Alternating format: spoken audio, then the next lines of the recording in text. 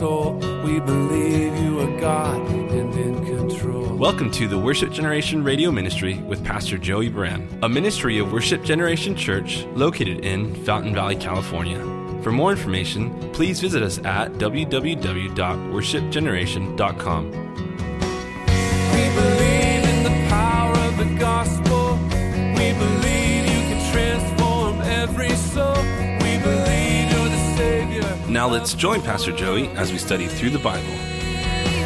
Let the nations be glad, all his saints rejoice, and let the people sing praises. Real wealth, real equity with God is to be at peace with God, to be content with God, and to just be enjoying the relationship with God. What could be of greater wealth than having a relationship with the living God and knowing he cares about every little detail of your life? Nothing.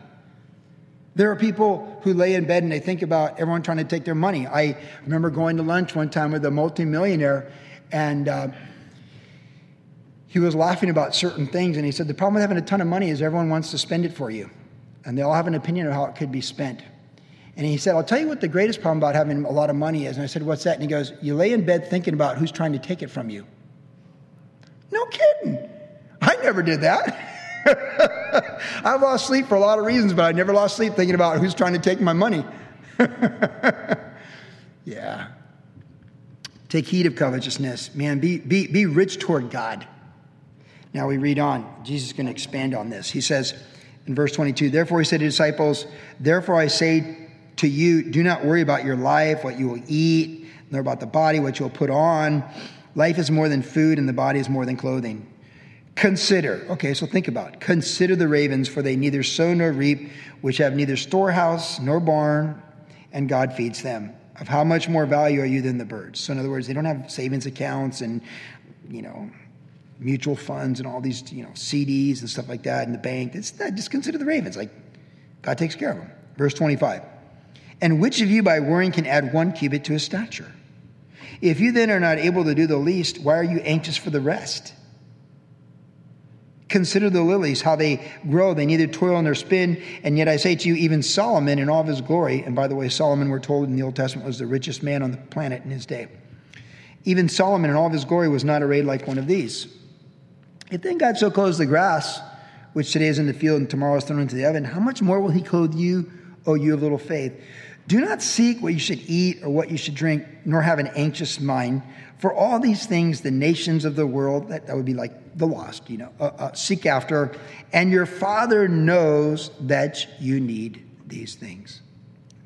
So here, very similar to the Sermon on the Mount content, Jesus talks about being anxious for nothing. He's saying, look, God, the flowers do what they do every spring because they do what they do. And God has put them in order.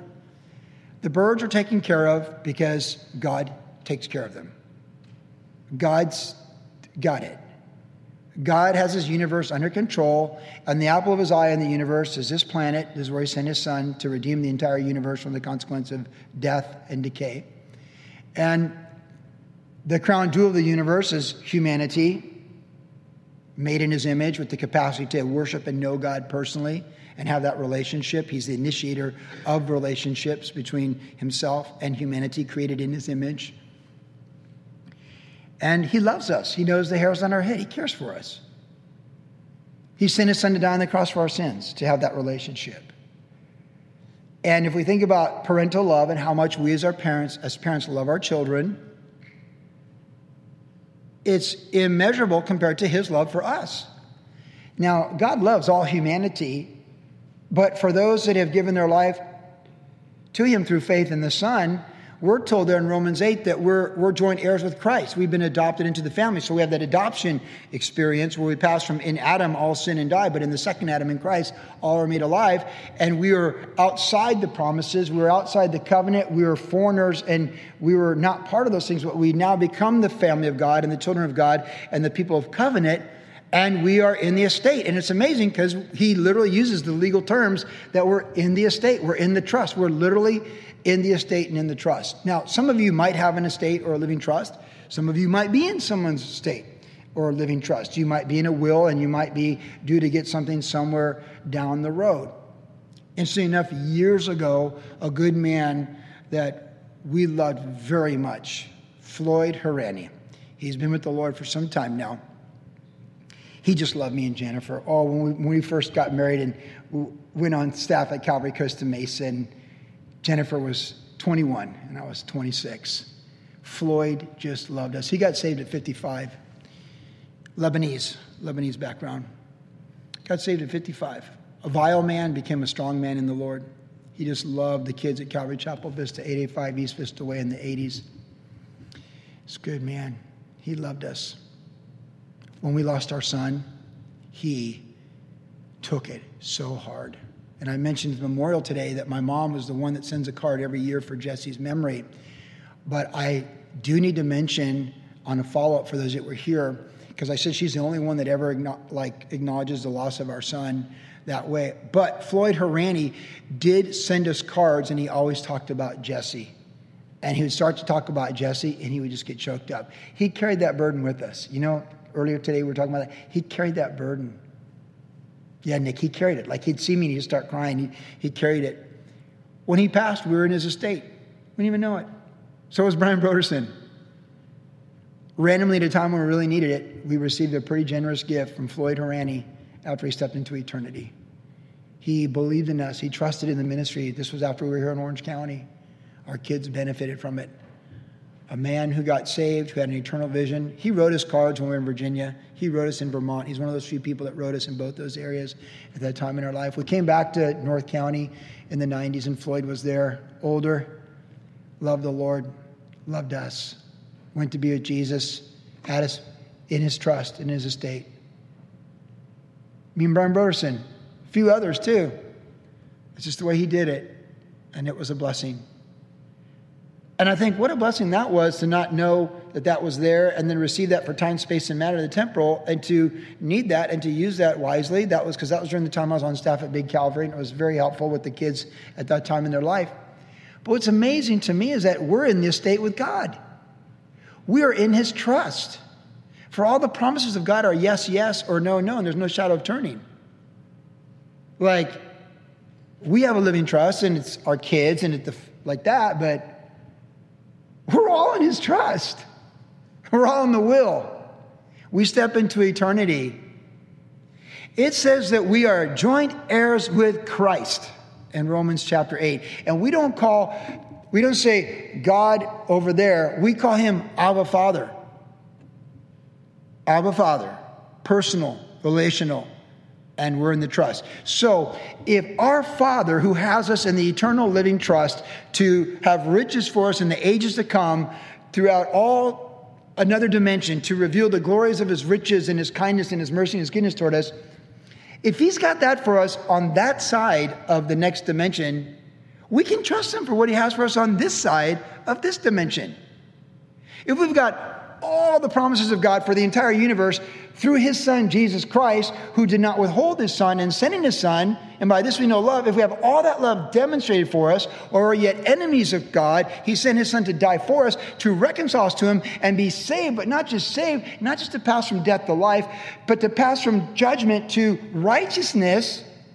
But not just if that's not enough, but to put us in the trust in the estate and give us all the riches for all eternity through our faith in him and his son and what he's done for us. That's what God has for us on that side of the next dimension. So if he's got that for us and all the promises are yes, yes, he doesn't say, hey, you're in the trust, you get to eternity, just joking. That's what people do. We used to joke. My mom, if I didn't do what she wanted me to do, she'd go like, well, you're out of the will. That's actually funny. You should be laughing because that's pretty funny. Like, you got to know, like, yeah, it's like, again, that's clean, pure Catholic humor. You're out of the will because you're not doing what I'm telling you to do. It says, honor your father and your mother. You're going to be out of the will. Okay, Mom. And then I do something good. She say, I put you back in the will. Of course, I never went in or out of the will, but it was just like her way of being like, you're, you know, like that kind of thing. Yeah. You got to laugh, man. We're human beings. God's not like that. He doesn't say you're in and then you show up and you're out. He's the Father of light in whom there's no shadow of turning. And He promises to meet all of our needs. And it's not about the money, the food, or the clothing. It's about the heart. And that's why the synonymous passage of this in Matthew 6, Jesus says, seek first the kingdom of God and his righteousness, and then all these things will be added unto you.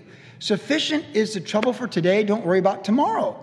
And we do have anxiety. We do get anxious. How are we going to do this? Oh my goodness, life happens, right? I keep telling all the parents whose kids are moving toward college age, and mine are all past college age, man, it does not get cheaper. It gets way more expensive. You know how much it costs to insure a teenage male driver? Oh, wait till your boy's 16 or 17 and you got to pay for his car insurance. And then you get a couple of fender benders going with teenage drivers. Oh, cha-ching, cha-ching. AAA, Allstate, rack 'em. It's like cha-ching. It doesn't get cheaper. College is expensive. Life is expensive. And then you have animals too, right? I always tell Jeremy, don't do it. He can't though, because, I'm like, listen, man, you just never know when your dog's going to cost you $800. Like, $800. Like, it was there. We just put the money there, and now it's down there at the vet. It went to money heaven. And you try and convince your dog like how special they are and how much you've done for them, and they just still want people food and to go for a walk. Yeah, life happens and life is expensive. All the promises of God are yes, yes. And he meets our needs, and he's going to meet our needs. And our Heavenly Father knows what we need before we ask. It's not about the money. It's about the heart. And it's about not being anxious, but trusting him. Be anxious for nothing, but through prayer and supplication, let your requests be made known to God, and the peace of God, which surpasses all understanding. We like to understand everything, right? But it surpasses understanding. Will guard our hearts and minds in Christ Jesus. They say that a vast majority of sicknesses are brought on by anxiety and worry and stress over fear of things that will never happen but could happen. The more you can live in the moment in faith in Jesus Christ, the far better and more enjoyable our lives will be. Let me say that again. Because the key to high performance in athletics, when you study elite athletes at the highest level, your Kobe Bryants, your LeBron James, Michael Jordan, Tom Brady, these type of people, go like Michael Phelps, how they're always at their best, Tiger in his day, at their very best when their best is needed. The great key to the mystery of it all is they are simply in the moment. They're not worried about the failure that happened 5 minutes ago on the 9th hole. They're focused on this chip shot on the 10th hole. They're not worried about the interception in the second quarter. They're focused on this drive in the fourth quarter. They stay in the moment. They're not ahead of themselves like, what happens when we need 2 scores in the fourth quarter? Let's focus on the first down we need right now with the hurry-up offense and no timeouts. You see, in studying the highest level of high-performance athletics, which I do with the U.S. Olympic Committee in the training that I go through in coaching development, it all comes back to being in the moment. Not what happened that went wrong just 1 minute ago, or what could go wrong, or what needs to go right 1 minute from now. It's about staying in the very moment. And I think this is what we do when we go for the gold with Team USA, but this is what Paul meant when he said, all run but not all win, run to win. We stay in the moment. Life is a marathon in most cases, and if we're on the 17th mile, you cannot worry about the strength and what you need in the gas tank on the 19th mile. And if you'll hit the wall and get through it, you need to stay in that moment. And if you look at what Jesus says here about God's providing, God's provision, is we just need to stay in the moment. Sufficient is this day. And God is good, and God does good, and he does good all the time, and he's got our back, and he's going to meet our needs. We don't ever have to doubt that. So it always comes back to faith, and that is why he says in verse 28, how much more will he clothe you of little faith? So faith is the issue of having faith in the person of Jesus Christ, in the character of God, in the promises of God, who he is, where he's at, what he's done, and what he's going to do. David said, I've never seen the righteous forsaken or his descendants begging for bread in the gates of the city. It's never about the wealth. It's about the heart. and it's about the relationship. If you need to pay your taxes, he can put the coin in the mouth of the fish until you go catch that fish, and there's the coin. He just laughs like, really? Yeah, really. Because it's not about the money. It's about the heart and faith in God. God needs to be our provider. When people give in church and it's about giving or tithing, it's not, I always say this, it's not a legal thing. It's just trusting God. I mean, God says, just put me to the test. If you sow bountifully, you reap bountifully. You want to sow sparingly, you can reap sparingly. I've sowed sparingly and I've reaped sparingly. I've sowed bountifully and I've reaped bountifully. You live long enough, it begins to come back to you, what you can see some in time, space, and matter, but for sure, what you're going to see on that side of the trust in the eternity, who knows how great that sowing will be. But it's never like, God loves a cheerful giver, Paul the Apostle said, so we don't give begrudgingly. And that's kind of the acid test for me and Jeremy, or just in my life. Do I want, because there's a lot of people that want you to give, and you might feel begrudging to give. I'm like, if I feel begrudging, I'm not going to give. But if I want to give, I'll give. That's kind of the thing. Like, is this something I want to be part of? Do I individually want to be a part of this need? Do we as a church collectively want to be a part of this need? Let's sow bountifully. So we do that. But we never want to sow begrudgingly. We recently had someone solicit this church for money, and they came and really imposed themselves and put themselves on us, and we just said, you know what, we just don't feel called to do this, and if we did this, we'd be doing it just to get this person to leave us alone, and it's kind of begrudging. I don't feel like this is us. We're not feeling this. When we're feeling it, we'll sow very bountifully. When we're feeling it. God loves a cheerful giver. Now, what I don't like to do is give money to the government. Can I get a witness? Yeah. I'm always afraid when the accountant has everything, I'm just wait for it. I always do my taxes early, by the way. I'm just that way. As soon as I get everything, first week of February, I got everything, like, there it is. Wait for it. It's a 760, Eddie Hill down there in Vista. Wait for it. Wait for it. Oh, here it comes. He always needs something more, and then we get it. And it's like, but I do give everything that I owe. Now, that's paying taxes. When we give to the Lord and we sow bountifully in his name, it's not paying taxes. That's why the Bible says, Jesus said, look, give Caesar what's his. Oh, that's Caesar's. Give it to him. Yeah, that's Caesar's. Yeah.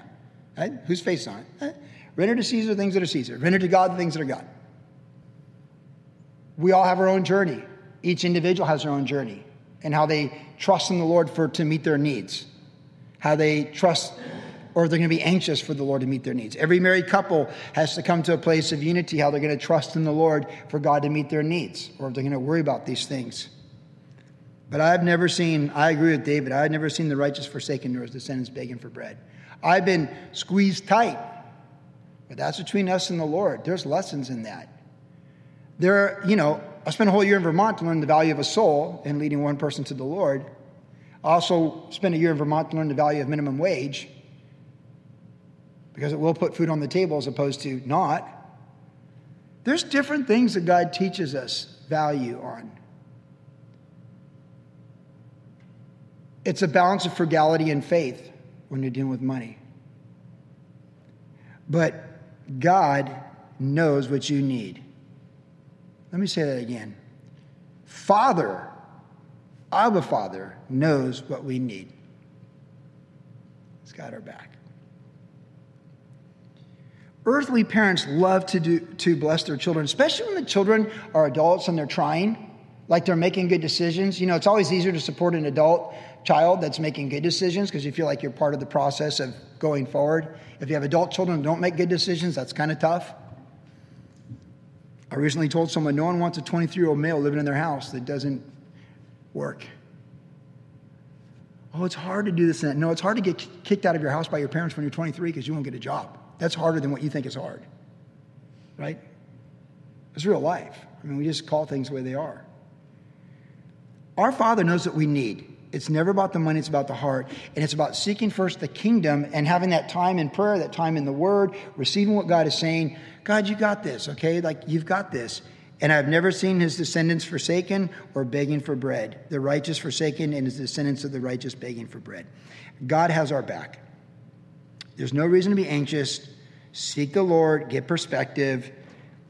The whole trust is over there. You know, it's funny too, because you find in time, space, and matter that people know they're in a trust or in a state or will. And like, man, you know, like you love the people, but if they step into eternity, everyone gets something. It's like, it's kind of a weird thing, you know, and if you're older, you understand this. But there's nothing guaranteed. You'd be very foolish to count on any money coming from anybody other than this day what God has for you, because God's promised no one tomorrow. He said through James, you who say we're going to do this, we're going to do that, we're going to receive this and that. You ought to just say, if we live, this is what we're going to do today, if the Lord wills. It's in the moment. Us and the Lord today. You and the people you love with the Lord today. And being faithful to the stewardship He's entrusted to you. It's in the moment today. And it's about not being anxious, but trusting God. And knowing that God is good. You are good. You are good and your love endures. And He's going to meet our needs. He's got everything on that side, but He's teaching His character on this side. And if He wants to bless bountifully, good. Be very wise with it. If He wants to squeeze you, accept it like a woman of God, a man of God, and figure out what He wants you to learn. And be like the widow and put your last nickel in that offering, because that woman had a greater reward than the people who gave out of their abundance. Amen? Yeah. One final thought. Verse 31, but seek the kingdom of God, and all these things shall be added to you. Do not fear, little flock, for it is your Father's good pleasure to give you the kingdom. Sell what you have and give alms. Provide yourself money bags which do not grow old, a treasure in the heavens that does not fail, where no thief approaches nor moth destroys. For where your treasure is, there your heart will be also. So the real key thought, obviously already talking about seeking first the kingdom and not having a spirit of fear about God's provision. You know, verse 33 is classic because throughout church history, there's been different groups and movements where people do that. They literally give everything away and try and live a faith of total dependency. And it has proven itself in many cases under those circumstances. But the context really is just about trusting in the Lord as our provider. And I love verse 34. Where your treasure is, there your heart will be also. And we'll close with this thought. Where our treasure is, there our heart will be also. If we take deep roots in time, space, and matter, and to tear down barns and build bigger barns and all these possessions, and that's our perspective and our driving force, that somehow there's enough there so we can say, soul, be at ease, that is a very precarious place to be. It's funny because, you know, not long ago I got the retirement books. You know, you look out for a book on retirement. Yeah, you walk in any bookstore on books on retirement, there's a whole rack. They're just looking for baby boomers that want to buy books on retirement. There's lots of them. Everyone's got an opinion. Well, you know, this return. And, you know, and I got, the more I read, the more I got confused. It was Retirement Made Simple, and I was like more confused by the time I'm more confused than ever. I just got to go back to what I've had, the Calvary plan. Trust in the Lord, wait for the rapture, and try not to be caught off guard. It's worked pretty good for 30 years. You know, and I've got the ultimate safety net. Hannah says, don't worry, Daddy, I'll always take care of you. But then Luke says the same thing too. I think Timmy and Lee have said it. I have to say that. They're here tonight. I think they've said it. Actually, Timmy's going, I never said that. Hannah's like, don't worry, Daddy, we're never going to let anyone take you away. You live with me and Nate. You know, it's like, you can't worry about those things. You know, like they cut my ears to look for cancer this week. I still got the stitches. And and my wife was so relieved that it all came back by 9. I was like, I never even gave it a second thought. I don't have time for it. I mean, I got so much going on in my life right now this week. I don't have time to worry about I might have cancer. If they give me the test like, you've got cancer, I'll cross that bridge. And my wife was so happy, like, hey, it came back, no cancer. I'm like, it didn't even bother me 1%. Now, if they told me I had cancer, then I'd start thinking about that. But I don't have time to worry about something that I don't even know that tomorrow's bringing. And neither do you. We stay in the moment, looking to Jesus, trusting in Jesus, trusting in His character, and being content with the good things He has for us and the things that really matter. Love, people, relationships, life, the human experience with Jesus Christ over it, under the blood of the Lamb, in the power of the Holy Spirit. This is life, and there is no other, because this is the life that Jesus said is abundant life. And it's our Father's good pleasure to meet our every need. But the real issue is the heart.